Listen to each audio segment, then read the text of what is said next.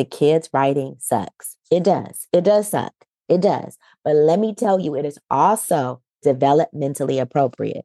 You don't tell them that they suck. When we look at our toddlers, when they're trying to talk, that is not good talking. But we're proud of what they're doing because they're making progress. It's developmentally appropriate for them to speak that way, and we help them grow from that area. But we don't sit there and correct them and say, you don't even make any sense. That sounds silly. And that's what we do with our writers.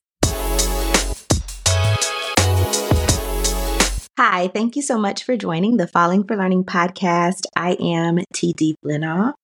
We have this podcast to help parents and caregivers with having the resources, strategies, and tools needed to make sure that their children are on track for learning and to stay on track for success. Hello, thank you so much for joining the Falling for Learning podcast. Today, we are going to discuss revision versus editing. So this is a very important part of the rewrite method because what happens with revision versus editing is that a lot of our children hear a lot of negativity about their writing. And this method of starting with revision first, starting with questions, talking about what they do well first, is going to help lead them into a path where they love writing instead of loathe writing, right? So let's get into it. Okay, let's get into it. A lot of people want to jump right into the editing, meaning that's correcting, looking at the mistakes and thinking about how they need to fix it, right? So here are some things that people might say. And so editing, I think of in terms of grammar, usage, mechanics, spelling. And when we're thinking in terms of that, we are not looking at what the child is doing well. We're trying to make sure that they get their writing to a more correct place. And the issue with that is the students aren't leveling up their writing and they also aren't hearing what they did well. Okay. So some of us may say things like this. So see, like this is some self-reflection, parents. Like, do you hear yourself in this message, right? What does that say? That is not spelled right. So then capitalization errors. Aren't you supposed to capitalize the names of people, the names of specific places, proper nouns? You know better. It's specific with an S, not Pacific like the ocean, right? So we'll see these errors and the way we say to our children, this isn't right or this is not correct, really means a lot. So let's think about it. For mechanics, now that's fancy speak for like punctuation, periods, question marks, all that kind of stuff. So we might say to the kids, like, where are all the periods? Wow, you really got to work on your writing. Like there's no periods in this whole paper. Now, do we say any of this to our kids? If we do, we need to make sure that we adjust this. So I'm pointing it out to you today. Hopefully you fix it. So when you're saying these things to kids, you are sending the message over and over again that they are not good at writing, that they suck at it, and that kids begin to actually wonder, like, why am I even working on my writing? I'm not good at it. I'm not going to get any better at it. So that's that. We're sending that message again and again to our kids. Now we need to think about a process for them. And first think about revision. How are we going to improve the quality of what you already have written? And that can be done for questions like, oh, tell me more about what the lady had on in the store, right? Oh, that's interesting. That part is funny. So point out what's funny, what's interesting, and ask questions. And that can get us to a revision where they improve the quality of their writing. Okay, so we want to make sure that we're leading our kids in towards a growth mindset. That means I work on it, I'll get better, I will improve, I will grow. instead of a fixed mindset. And we just jump into the editing and jump into what they did wrong and aren't asking questions and aren't looking at what they did well and giving them compliments. What's happening is we are sending negative messages to them that you're not good at writing. And let's say what, is the truth, right? Let's say the truth. The kid's writing sucks. It does. It does suck. It does. But let me tell you, it is also developmentally appropriate. You don't tell them that they suck. When we look at our toddlers, when they're trying to talk, that is not good talking. But we're proud of what they're doing because they're making progress. It's developmentally appropriate for them to speak that way. And we help them grow from that area. But we don't sit there and correct them and say, you don't even make any sense. That sounds silly. And that's what we do with our writers. And of course, not everybody is doing this, but a lot of us are. So please pay attention. Are you doing that? And please fix that. It is not helpful to our kids. It really makes them feel like crap when it comes to writing. And then they don't write. And then it's the situation where as they get older, they get worse at writing because we expect a sixth grader to be writing better than a third grader. But again, they'll flatline in their development because we keep telling them what they did wrong instead of trying to help them level up and improve their quality of writing. So we must send that message through over complimenting, right? Giving them lots of compliments about what they did well, and then trying to build them up in their quality of writing by giving them just one or two things to work on. Again, if our children really hate writing, give them just one. Just give them one. Okay. So you need to start, and our rewrite method starts with recognizing talents, and we need to identify what the root causes are of the problem with writing, right? And so we need to think about that and notice that what their writing potential is. Again, even if it's just verbal, even if it's just, neat handwriting, even though that's not like the quality of your writing. But obviously, if I can't read your writing, it's hard for me to improve it for you. So paramount. And of course, you don't want to tell your kids their writing is crap, just like we don't tell our toddler, your speaking is crap. But if we were measuring it to an adult standards, it would be crappy speaking. It's not up to par. And that's okay. Again, we have to remember that that's what's developmentally appropriate for them. Now, I want to back up a minute. I'm not saying developmentally appropriate for a sixth grader, because you may look at your child's writing and it could be a second grade level. So I'm not saying that's developmentally appropriate for a sixth grader. What I'm saying is developmentally appropriate for them, for the amount of practice and the exposure to writing and all of that they have. This is where they are. So accept them where they are and stop telling them where they should be. Tell them this is where we're going to go. This is where we need to get by the end of the year. But just to tell them you should be here, you should be doing this is not helpful. But tell them what the goal is. Tell them where they're supposed to be going, right?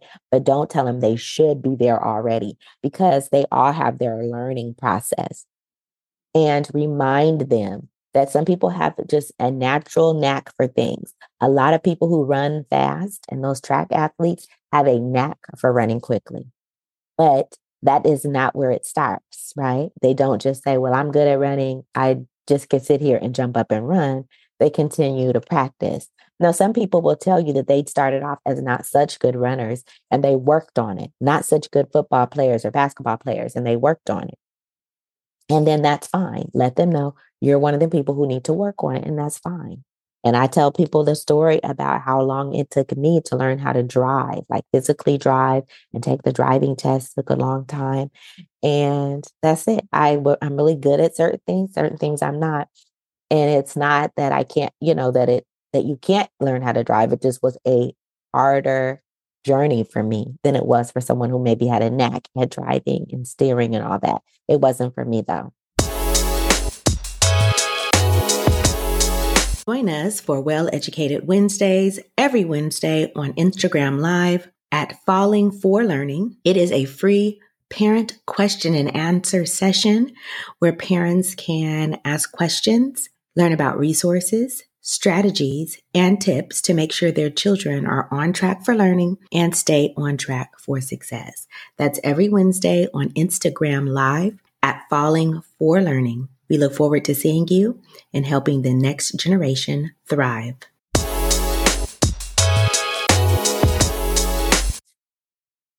So sharing those stories with kids about your learning process, and learning is failing, right?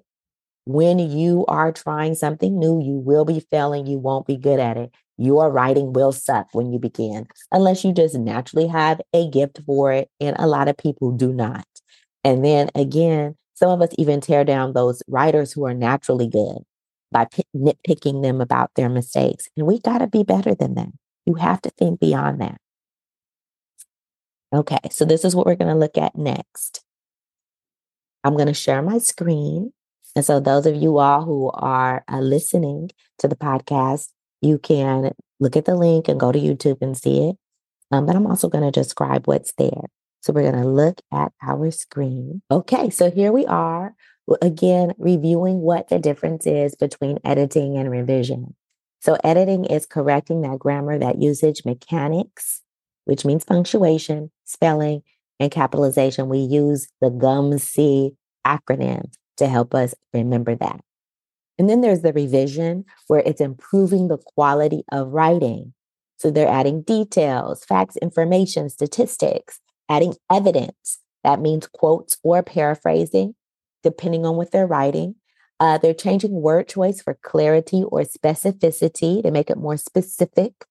They're including wordplay or figurative language. They may be including sensory details, or they might be rearranging the order of sentences and paragraphs to improve the flow or the logical order. So that's just a little bit about the editing versus revision that we want to really focus in on for our children. The next thing that I want to say is that when we focus in on correct sentences instead of improving the quality of their writing through discussions about revision and what they do well and asking questions, we get sentence A and sentence B, for example. So, like, which one is the best sentence? Now, if we're thinking in terms of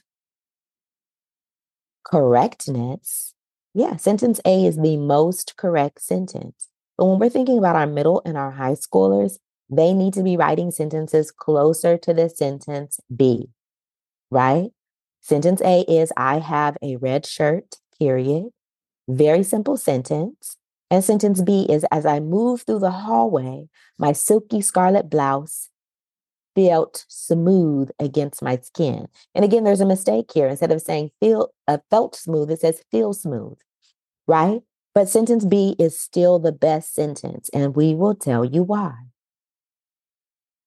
As far as the importance of the revision, right? We're looking at an analysis. Notice that there's no errors, but in sentence A, but sentence B has 4 errors in spelling, 1 error in verb tense. It says feel instead of felt, but the vocabulary is early elementary in sentence A. I have a red shirt. And if you look at sentence B, it's high level vocabulary. Scarlet is a sophisticated color. Blouse is a specific type of shirt. Sensory details, feel smooth, right?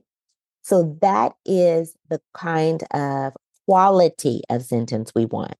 Now, we could do spell check and all that to get those little kinks of the grammar, usage mechanics, all of that fixed, right?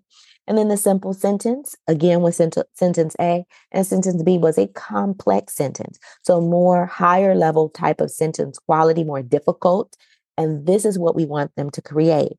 But what happens is, if we focus in on the correctness, the kid will just write sentence A for you. Because even if they're in elementary, even if they're in high school, even if they're in middle school, because I don't know how to spell scarlet.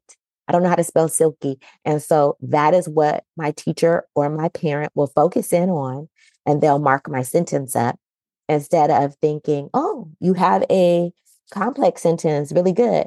And then we could talk about after the revision, right? the editing part, like how do we make it better, right? So again, you might start with sentence A with the kid and say, oh, this is correct, this is good. But you could, through revision, improve the quality of the writing from I have a red shirt to as I moved through the hallway, my silky scarlet blouse felt smooth against my skin. And again, as they're creating this, you're not nitpicking them. That's not how you spell silky. That's not how you spell scarlet. No, we don't do that. Instead, we talk to them about the quality of writing that they have. We ask them questions. And then later, we could go into spell check and fix silky, scarlet, blouse, and feel into felt, change it to felt, right? So that's not as important as making sure the quality of writing is there. If we read a book with a bunch of sentence A's in it, then we would think we were back in kindergarten or second grade, and it wouldn't be as enjoyable as this type of sentence, a book filled with sentences such as sentence B. So this is what we're saying. We need to make sure that we're leveling up the quality of writing, and students will have fun improving the quality of their writing. But we're not just focused on the correctness. We're also thinking about wordplay. We're thinking about specificity, the type of blouse, and bringing to life an experience that they had or something that's in their imagination that they're putting on a page. Okay, so try these activities. Tell us how it works for you. Tell us like this was new information. Let us know like more that we could add to you. Any questions you have about this, how to implement it more. Of course, this is a activity that is described in detail in the rewrite method and lots of more activities with it.